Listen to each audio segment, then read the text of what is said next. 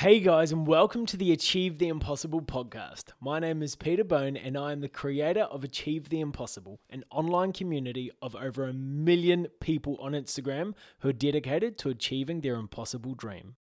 For our first guest on the Achieve the Impossible podcast, I knew that I wanted to bring in someone who would set the standards so high so that each and every single one of you listening, whether it's in the car, the gym, no matter where, it can inspire you to achieve your impossible dreams. And now this guy here, he's an international keynote speaker. He did a video last year. That one video alone about the story of his life has reached over 40 million views in just one video. This guy travels the world sharing his life story, and I know you are going to get so much insight out of this. Just a quick word of warning, get some tissues ready, especially towards the end of this interview, because it does tug on the old heartstrings. Be ready to be inspired to achieve the impossible. Michael, welcome to the Achieve the Impossible podcast. Thank you, mate. Powerful introduction, and I feel that you've pumped the tyres up way too much there, mate. So I hope I can live up to the expectations. Well, you pumped my tyres up, mate. So I reckon that, by the way, if you couldn't tell, we're both Australian. I'm a hybrid of Kiwi Australian. So for anyone listening in a part of the world that is not Australia or New Zealand, you'll need to forgive our accents and learn very quickly how to listen to a couple of Aussies having a chat. So Michael, tell us a little bit about yourself. Yeah, I'm very, very fortunate to live the life that I get to live. Last year I was on 157 flights. I spoke in 22 different countries and feel very, very fortunate to travel the world and share my story. But, you know, I'm not like many other speakers on the speaking circuit. I'm not a TV star. I'm not a professional athlete. I'm not a celebrity. And I'm certainly not a hero. I'm just an ordinary old Australian that's faced my fair share of challenges and adversities. And one thing that I always remember that my mum taught me at such a young age was that it's not the amount of times you get knocked down in life that determines the quality of life that you get to live. It's about how many times you get back up. And my journey began at a very young age. I was 11 months old. I went to the doctors with my mum and my sister. She had an ear infection, and I'm much more of a hugger. I don't really do the handshake thing. And I give the doctor a big hug as I'm leaving the room, and his knee brushes my stomach, and he thinks that doesn't feel right. I'm taken to Coffs Harbour Hospital, and then I'm airlifted to Sydney Hospital. And the following morning, I was diagnosed with an incurable cancer of the central nervous system called neuroblastoma, stage 4. The doctor said, no chance of survival. Take your little boy home and allow him to live the next few months with his family. But like everybody listening, and yourself, mate, we all have choices, and the choices that we make each and every day can help reshape, remold, and redefine our future. And my mum just asked one simple question, and that was, I don't want to know what the chances are of my son dying. I just want to know what the chances are of my son surviving. And wow. The doctor's response was something that could have deterred and scared a lot of people. And his response was, your son has a 96% death rate, just go home. But I was very lucky that my mum chose to look at my life not being 96% empty, but she chose to look at my life being 4% full. And, you know, I reflect on the life that we all live now, and so often we look at the glass or the jar, the bottle, the beer, whatever it might be, being half empty as opposed to half full. And I'm just so blessed every day that my mum chose to look at my life being not 96% empty, but looking at my life 4% full. And obviously the treatment was an incredibly long journey. We had chemotherapy 9 days on, 3 days off. Wow. For nearly 3 years, until eventually the doctor came in and said, the tumour's built up a resistance to the treatment. It's taken over half your son's body.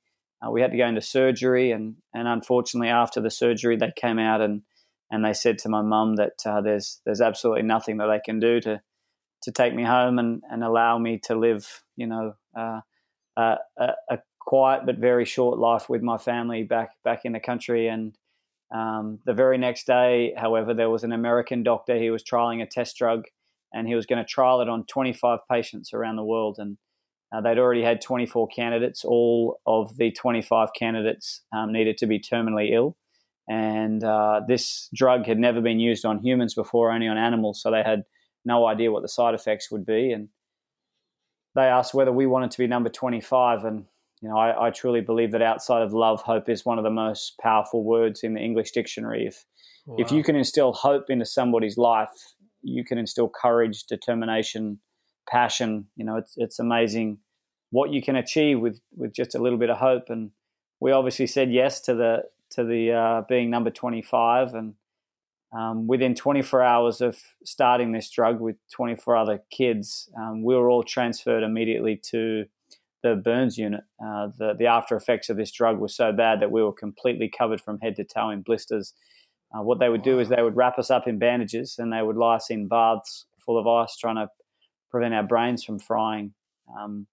But that story gets even worse. The treatment started to impact not only our external skin, but also our internal organs.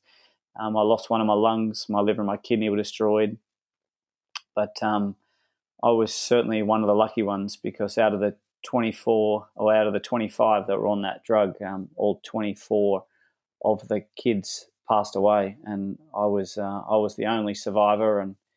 And I say, with such sincerity, that I'm one of the lucky ones, not because I'm still alive, but Pete, I really mean it when I say I'm one of the lucky ones, because I wasn't my mum. Wow. My mum sat next to that bed and had to burn her little boy every day with a drug that has killed every person that had ever taken it. And, I reflect back on our lives now and the world that we all live in, and we complain about such trivial things day in, day out. We complain because it's too hot, it's too cold, the petrol tank's on low, we're stuck in traffic, the boss is riding us, we're not where we want to be financially, emotionally, yet, we're all in a place in our life where we're filled with one thing that we all take for granted so often, and that's our freedom. And I think it's so sad that we wait until it's too late before we decide to change, before we realize we need to start to count our blessings and not our problems. And that was one thing that my mum instilled in me at such a young age, is that it's not the adversity in your life that defines you, it's how you deal with it. And she instilled such optimism and resilience and courage and determination. And she told me one day in hospital, she said, "Son, you need to have a dream, because without a dream, you don't have a purpose." And I told her one day my dream was to be normal. That was it. I wanted to go to school. I wanted to make friends. Just as important, I just really wanted to go home. And she said, "That dream's not big enough, son. You need to have a bigger dream." And she said, "Without stretching yourself, you're never going to grow. And if you don't grow, you're never going to be challenged. And if you're never going to be challenged, then you're just going to get complacent." And that's when we all become complacent, when we don't have a goal, when we don't have a vision, when we don't have a dream. And so my big dream was to one day play baseball in America. And people laughed at my dreams. They told me that it was never going to happen. I remember when I was finally allowed to leave the hospital, after many, many years, the doctor said, "Kerry, your son, he will never go to school. He will never play sport. He'll be a housebound baby. And if he reaches his teenage years, it'll be a miracle." And my mum come through the curtains, and I made out I didn't hear what the doctor said. And I said, "What did the doctor say?" And she said, "Oh, the doctors told me that everything was going to be okay." Wow. So she carried the fear and the burden of her son dying because she wanted me to lead a normal life. And as you know, I was fortunate enough to get to lead a relatively normal life. My mum let me go to school. My time at school was probably worse than my time in hospital, because there wasn't one day in hospital that I got picked on. There probably wasn't one day at school where I didn't get picked on. But I learned very quickly that what doesn't kill you only makes you stronger, and it made me so determined not to prove other people wrong, but more importantly to prove myself right. And I think that so often in the world that we live in, we strive to just prove other people wrong. But then once we achieve it, then we haven't really given ourselves the joy and the excitement of achieving something that we've set for ourselves. We're setting something up just to make other people look bad. And that's not the way I think we should look at our lives. And I was very fortunate enough to be able to play the game that I loved. I got very good at it. Unfortunately, at the age of 12, I suffered my first major heart attack, and that was a shot in the side. And I remember the doctor said to my mum that, my heart was so badly damaged that I'd never be able to play sport again. And she came through the curtains, and I said, "What did the doctors say?" And she said, "Oh, the doctors told me that everything was going to be okay." And I share with you and all the listeners that no one in your life is ever going to tell you what you can do. They'll only ever tell you what you can't do. But the greatest thing about life is that it's our choice how we choose, or whether we choose to listen, and how we respond and how we react to that situation. And I certainly was determined to achieve my dreams. And I was lucky enough at the age of 15 to make the under 16 Australian Expos baseball team. I got a chance to fly to America. I got a chance to achieve my dreams. At 17, I was lucky enough to grab a scholarship to live in America and play baseball, 100 plus games a year. 25,000 people at our games. It was remarkable. But as I said earlier, sometimes we wait until it's too late before we decide to change. And life is certainly like a roller coaster. Our lives, our world, everything can change with just one phone call, one bad decision, one bad choice. And we wait until we're diagnosed with lung cancer before we stop smoking. We wait until we're diagnosed with diabetes before we change our diet, or we wait until we lose someone that we love before we tell them that we love them. And I slid into a base in Arizona, woke up 3 days later, and my heart couldn't cope. My health couldn't maintain that level of exertion, and my career was over. And I came back to Australia and did a TV show on Australian Story, and was lucky enough to get a pretty cool gig in the banking industry, and worked my way up into a senior executive role at a very young age. I had 600 staff and 120 banks around Australia and New Zealand, and realized that I just needed to fail fast, fail forward, and fail often. I needed to strive to educate other people so they had my skills. But one thing that was the greatest lesson for me was that I was driven by the 3 Ps that destroy people. And I'm sure that you agree. I was driven by power, privileges, and possessions. Yeah, wow. And I had to live in a $1 million house. I had to drive the fancy sports cars and the Rolexes, but I achieved all that. And the one thing that was missing was the one thing that I think true success is, and that's happiness. I was so far away from being happy, and my ego and arrogance was consuming my life. And then finally, I hit rock bottom in 2010. I got bacterial meningitis. I got fluid on the brain. I had Bell's palsy. I had to learn to walk again and talk again. And I remember my wife, she would come in every night and she would say in hospital, "I love you, and I'll see you in the morning." And I would always respond with the exact same saying. I would say, "I love you and goodbye," because every night I would lie in bed and I'd pray to God that I wouldn't wake up. I was as low as I'd ever been. I didn't want to fight anymore. And I thought to myself over and over again, how does one man need to get continually kicked before you give me a chance at leading a normal life? Yeah. But every day I was in hospital, I got greater clarity and understanding what was important. And I realized that all I needed to do was master 2 things and my whole world would change. I had to master what success was, which I understand what it is now. Success to me is about getting out of bed every single day and knowing in my heart that I can make a difference in somebody else's life. Wow. That's it. That's what success to me is. And the other thing that I really needed to understand and master was this whole gift of giving piece, because I thought for so long the saying was, the more you give, the more you shall receive. Yeah. But I realized that saying should be, the more you give expecting nothing in return, the more you shall receive. And I think that in the world we live in, we need to live by the philosophy that we need to give without remembering and receive without forgetting. Wow. But I think so often it's the opposite, right? You hear it all the time, "Hey, grab me a coffee and I'll grab you one tomorrow." Yeah. But can you imagine if you heard someone say to you today, whilst you're at work or leaving the gym or in your car, wherever you might be, "Hey, can you grab me a coffee and I'll buy someone else a coffee tomorrow?" Wow. Your reaction to that request would significantly change, because you realize that you're not going to get the favor return based on your giving. And that's when I really, committed my life to giving back and serving other people and making an impact. And I had a goal and a dream to make a global impact, and people laughed at me and told me that I was crazy to walk away from a corporate career and strive to make a really large impact. And that's when I opened a school over in Haiti after the earthquake hit in 2010, killed 316,000 people and left 2.5 million people homeless. And I was lucky enough to go over there with a group of friends, and we rebuilt a school for 120 little kids in a remote village called Bouvier. Wow. we found out these kids, they were walking 3 hours of a morning and 3 hours of an afternoon.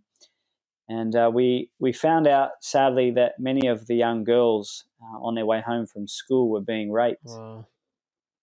So we decided to build a school up in this mountain so these kids didn't need to go through that horrific impact. And they'd continually do it because they knew the only way they could break the cycle was to get an education. And I just think that's phenomenal strength and tenacity and optimism and courage. And I love that saying that people would do anything to have your bad day. Wow. There are people in the world that would do anything to have the worst day you've ever had in your life because your worst day is better than their best day. Wow. And that really changed a lot for me, mate. And then when we came down the mountain, as I was speaking to you before, we were told that we would never be able to have kids, and we walked past this little village, and there was 25 kids in there. Half of them had no clothes on, and it was the most horrific, rundown, horrible orphanage you've ever seen. And I started chatting to this one little boy, and I said, "What's the best part about living here in the orphanage?" And he said, "The best part is I get a bowl of rice every second day." He said, "When my mum, dad, and both my brothers died, I lived on the streets for nearly 4 months, and the only food I would get would be out of garbage bins." Wow. And I said, "That's amazing." I said, "What's the most challenging?" And he said, "Oh, the most challenging part is over night time because that's when my family were all taken in the earthquake, and where I sleep, I have to share a bed with 2 little boys, and when it rains, I get soaking wet." He said, "But it doesn't really matter whether it rains or not because both the little boys still pee their pants and I get soaking wet." Wow. Yeah, so I couldn't believe it. So we came back to Australia. We started our own charity called Frontier Projects, where every cent gets sent. There were so many charities that we tried to align with where they just took so much, 10%, 20%, 60%. Wow. I couldn't relate to it. So we started our own charity, and we went back and we rebuilt the orphanage from the ground up. And Wow. now we have 270 kids at our school and 41 children at our orphanage. And that is something that I'm incredibly proud to be able to leave a legacy and create an impact that is going to last far greater than what I could give. And what's phenomenal is that you do something in your life to make an impact on someone else's life who will never be able to return the favor. But That's exactly it. the impact that these kids have had on my life is something that I could never return. They've taught me far more than what I could ever teach those kids. Wow. And exactly like you were saying before, I love that line: give without expecting, receive without forgetting. That is so powerful. And I think that is the definition of generosity as well. Giving without expecting something in return. But then going to Haiti where, these children are living what we would say from our perspective, horrible, horrible lives. And the fact that they are actually teaching you things, you're providing so many things for them. You're providing them a beautiful quality of life, which many of them will sadly, not get a chance to experience outside of your orphanage. But it's that perspective shift where, yes, I'm giving to these guys without expecting anything in return, but what you're actually receiving in itself far surpasses anything that you would expect to get. And I think that is so powerful. That's huge, Michael. That's insane. Thank you, mate. No, I really love the saying, when you change the way you look at things, the things you look at change. Because to me, these kids had nothing, right? They had no families, no education, no food, no laptop, no iPhone, no nothing. And they woke up this morning and they thought they had everything. And the reason why they thought they had everything is because they woke up this morning. Wow. And I think, can you imagine if that was the way you looked at your life? Every single day you thought you could overcome any challenge, any struggle, any bit of pain, any bit of suffering that you might be enduring. Why? Because you had the innate blessing of simply waking up this morning. It would be a remarkable life. And I think that people that live in the world that we all live in, they're actually they're existing. Whereas these kids wake up every day and they're living because they know that today is a bonus, a blessing, and a privilege. Wow. If you've got breath in your lungs and a dream in your heart, You're here for a reason and you're here for a purpose. That imagine if, yeah, exactly right. If we did wake up, and it can sound so cliche, but imagine if we did wake up and go, boom, our first thought, what a blessing that God's given me another day to breathe and live life on this earth. And to see that as a blessing. And that doesn't come from, right, let's look at my bank account. Let's look at my followers. Let's look at this. Let's look at this. Let's look at my relationships. Is it worth me thinking life's a blessing? The fact that these kids say, I just breathed, right, life is a blessing. And starting from that point, I think untaps so much gratitude in life that does change the way you see everything. Yeah, I totally agree. And I think that so many of us, our lives are so very similar, but what sets us apart is how we respond to a problem. Yes. How we find our solution and how we implement that solution. That is, that's really what sets us apart. So true. And there was a point you said earlier on in the story about not proving others wrong. I absolutely love that, because I think so many of us, and everyone's seen this quote on Instagram, I think it was Frank Sinatra or someone who said it, like, the best revenge is massive success. If you're doing things out of a spirit of revenge and, I'm going to prove this person wrong, I'm going to teach this person, I'm going to do this, I doubt that we could do it out of a place of pure intentions, out of a spirit of generosity, out of a want to improve other people's lives, where you're really just trying to prove other people wrong. I think we've got to prove our own disbelief and our own fears wrong, and really just feed our faith over those fears. And so I love the fact that you were saying, let's not do things to prove other people wrong. Let's do things to prove ourselves right. Because I think each and every single one of us deep down has that glimpse of what is truly, truly possible. They've got something in their heart, just that little flame that's flickering away, and the stresses and the anxieties and the pressures of day-to-day life can come and douse that flame. But beneath everything, there's that tiny glowing ember that says, what if? What if I pursued my dream? What would be possible if I did this? And for your mum, I'm thinking back decades when you were a young boy, your mum had, what do you think it was that made your mum go, right, we are going to persist through this. We're going to see this through. I can't imagine, exactly like you say, you're the lucky one because you didn't have to make that decision from your mum to give her child a drug that's killed everyone who's taken it within that test. Yeah. What do you think got your mum through that? I think, just to touch back on your previous conversation, I don't think that we can't harness what other people tell us we can't do to prove them wrong. I think that can be our motivation. That might be the kick, but that can't be the end result.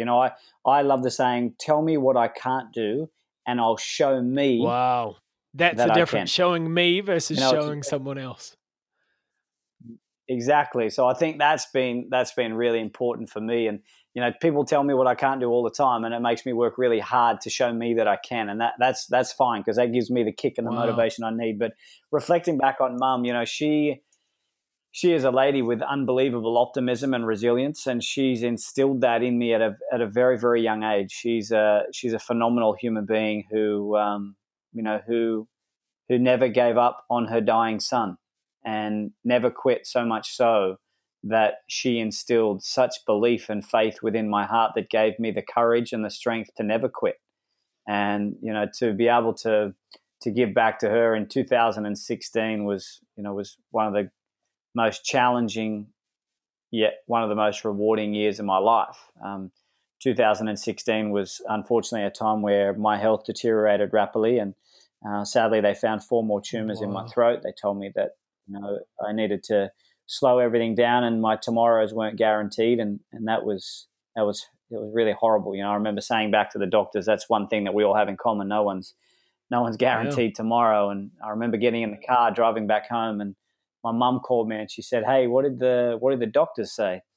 And it was the first time in 32 years that I was in a position to be able to pay it back a little. And I told her exactly what she told me all those years ago. And I told her that everything was going to be okay. And as a 32-year-old man, I had to plan my own funeral, and I did a video message to say goodbye to my family, and I actually wrote a book that was going to be used as a legacy to take care of my wife after I was gone, and we postponed surgery, much to the reluctancy of the doctors. But now we got through that surgery. They removed 3 out of the 4 tumors, and we now donate all the profits, every cent of the profits from the sales of my books to charity. And now, fortunately enough, it's a bestseller in 6 countries around the world, and it's got a very dubious title of "Kids Don't Get Cancer." Kids don't get cancer, because we were told as a child that you were diagnosed, and Mum said, "No, that can't be right. Kids don't get cancer." And then Mum told Dad, and Dad told my grandparents, and so on and so forth. And the line continued that, "Oh, no, that can't be right. Kids don't get cancer." So my mum said to me when we finally got home from hospital, "One day you're going to write a book after you've made impact on the world, and it's going to be called Kids Don't Get Cancer." And there you go. 26 years later, I wrote that book, and now it's gone crazy. But what also made that year phenomenal yet challenging was in 2007, my mum and dad separated, and it was a horrible time. I'd never seen my mum so low and so depressed, and I was finally in a position to give back to my mum. She was living in a trailer and struggling to make ends meet. I had so much debt in Sydney, trying to make myself look bigger than what I really was, that I couldn't take care of her through those challenging times. But in 2012, I finally got a chance to put a pink ribbon on a brand new door to a brand new home for my beautiful mum, and to give back to her was without a doubt one of the coolest days of my life. And it's so true, the saying that it feels far greater to give than to receive, and that day for me was without a doubt one of the greatest days of my life. That is actually one of my dreams as well, to buy Mum a house. And I've made it public, like people know about it. I've told Mum myself, I'm like, "Mum, I'm going to get you a house. We're going to get that house."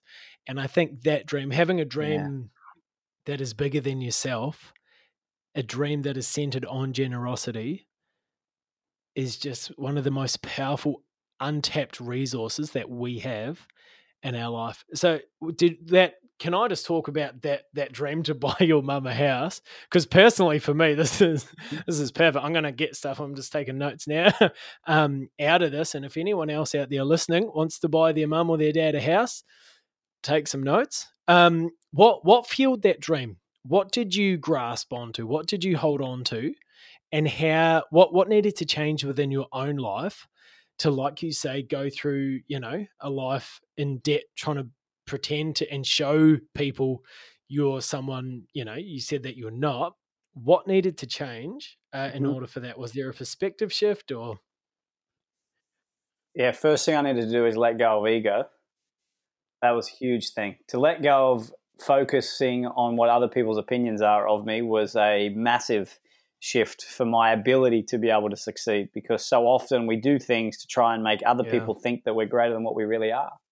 But at the end of the day, it's all about how we perceive ourselves and who we are when we look at ourselves in the mirror. If we can lie in bed of a night time and be proud of the person that we've become, and we're the best versions of ourselves, then that's when I think we start to get clarity in what's truly important in life. And in 2007, when my mum got a very small amount after the settlement of the house and dad's separation and all that sort of stuff, I was the big banker, or so I thought, and I invested all of my mum's money, and that was about 6 weeks before the GFC hit. At that point in my life, I failed as a man. I failed as a son. I failed as a friend, and I failed my mum. I failed the one person that sacrificed so much of her life for me. And it's amazing when you experience true pain and real disappointment and real heartache, you get to a point where you never want to experience that again, and you will do everything that is right to correct those wrongs. And it was an inner burning desire for me to be able to give her those keys and to understand that to go without to help others brings you greater joy than to see others go through pain and you to receive. And that, I think that was I needed. I needed that burning desire, that fuel, that ability to let go of ego and arrogance for me to truly strive to be a great human being. I talk all around the world now, and it's to obviously many corporates. And my job is to not go into an organization and try and make them better leaders, better employees, better employers, make them more profitable, make them more money, make them better athletes, whatever. That's not my job. My job is to make them a better father, a better mother, a better friend, a better son, a better daughter, just a better human being. And I think because of the pain and because of the sacrifice, it molded me into the person that I needed to become. And that day was such a phenomenal day. And you know what? The $450 odd that comes out of my account each week to pay for that house, still, that sucks big time. But I got to tell you, the smile on her face, the joy in her eyes, the tone of voice that I hear when I makes it all worthwhile. That is so powerful. And I think the most amazingly powerful thing that you just said then, you're not trying to get people to be better at what they do. You want people to be better at who they are. Because at the end of the day, who they are is that journey, that process. What they do is a result and an outcome of who they are and living up to their full capacity. That's amazing. Yeah, and I think in the world we live, it's so easy to stay positive when things are great. Easy.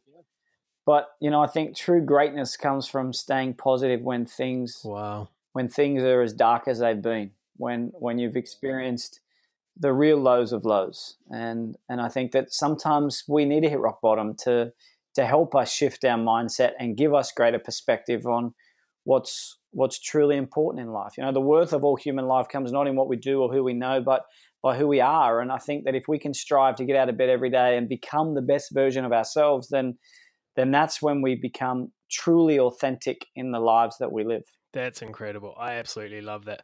Well, Michael, you are someone who personifies, and I knew I had to get you as one of the first guests on the Achieve the Impossible podcast, because throughout your life, from a 1-year-old child, when you're 11 months old, was it 11 months when you hugged that doctor? Yeah. Right through every diagnosis, every bit of bad news, you decided to have that perspective where, right, I'm going to fight. And whether that was your mum making that decision on your behalf, it still took you to really just find that strength and boldness and courage and determination within you to say, no, I'm not going to give up. And I'm sure there were so many times we did. So me, on behalf of the entire Achieve the Impossible community, thank you so much for staying true to yourself, staying true to your dream. And I read somewhere that, in the last wee while, that you've spoken to literally hundreds of thousands of people and been able to impact their lives through you being obedient to your dream and your calling and generously giving your life story and opening up, parts of your life that I'm sure are, still not easy to talk to. There's still times where, you're tearing up. I'm getting emotional with it as well. And I just really want to thank you for just being obedient to your dream and just looking to inspire other people, and your actions have aligned with your beliefs in that. So thank you so much. I think you are someone, and I know you are someone who personifies achieve the impossible, which is absolutely amazing. Just one final thought or a question. You've done so much in your life. You can look back and go, I've achieved so much. I've overcome so many adversities. I've bought my mum a house. Of my dream of speaking and giving to others. You've got your orphanages, and you're doing so much with your charity. Has there anything else that you have wanted to achieve, or is there anything that seemed impossible? What is there? What's next? Yeah, it's funny because one of the most important and one of the most challenging things for us is that we've been told all our lives, due to my ongoing health challenges, that we will never be able to have a child. And I think that, that is one of the greatest gifts that God can give anyone is to be able to create an amazing little child. And, I think that I have so much to give and so much love to provide. That was the biggest thing, that before I die, I just want to become a dad. And that was the one thing they said we would never be able to achieve. But fortunate enough, they weren't exactly correct. And in 2017, we announced to the world that we were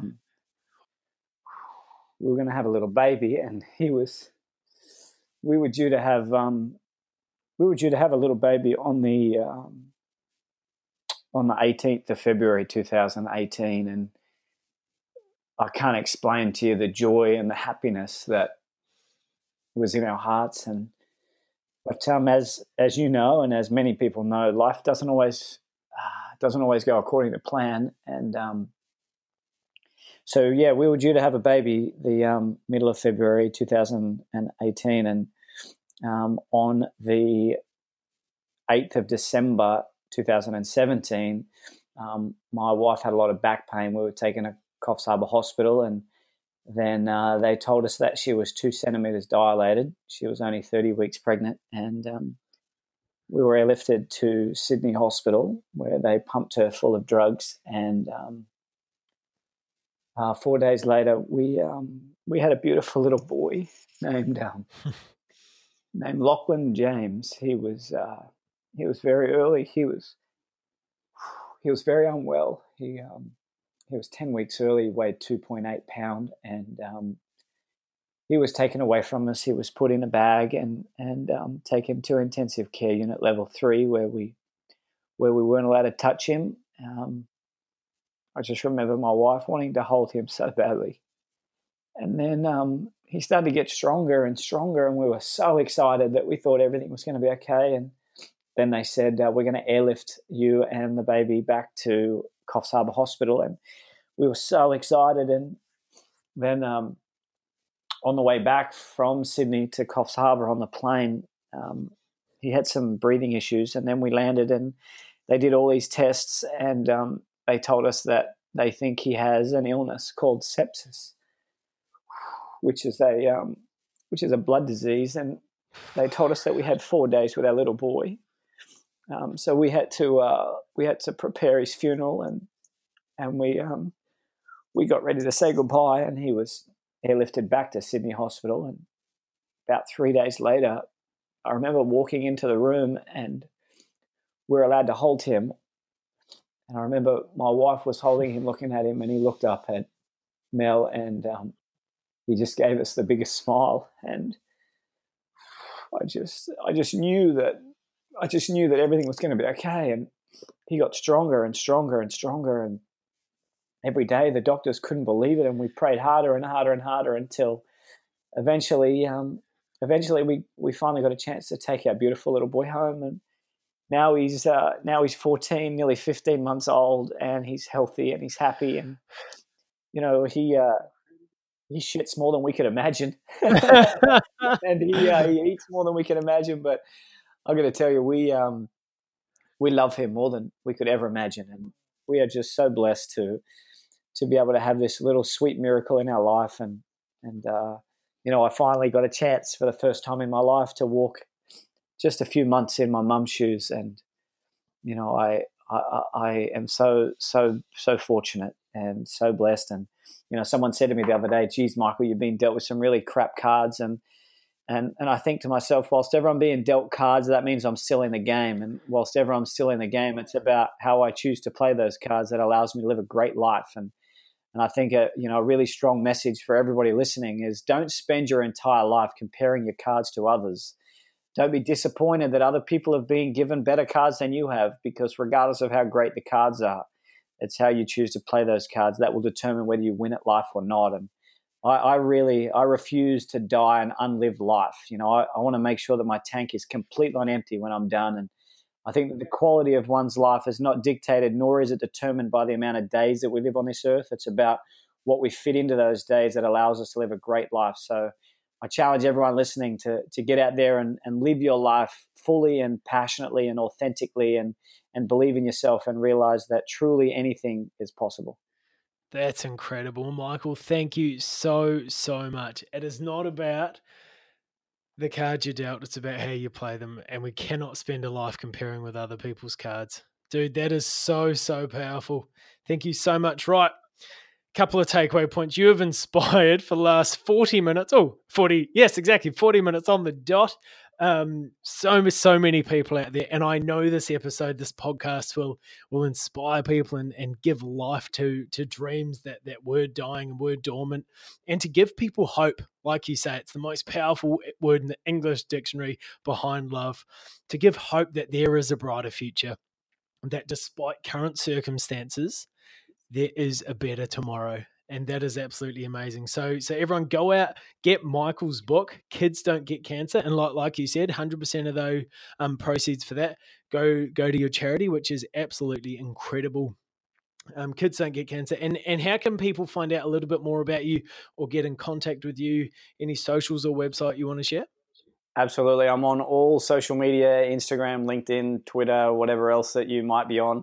And if you buy the book from my website, michaelcrossland.com, that's where all the proceeds, all the profits go directly to charity. So it's been great being on your show, Pete. And thanks so much for your love and support. Bless you, brother.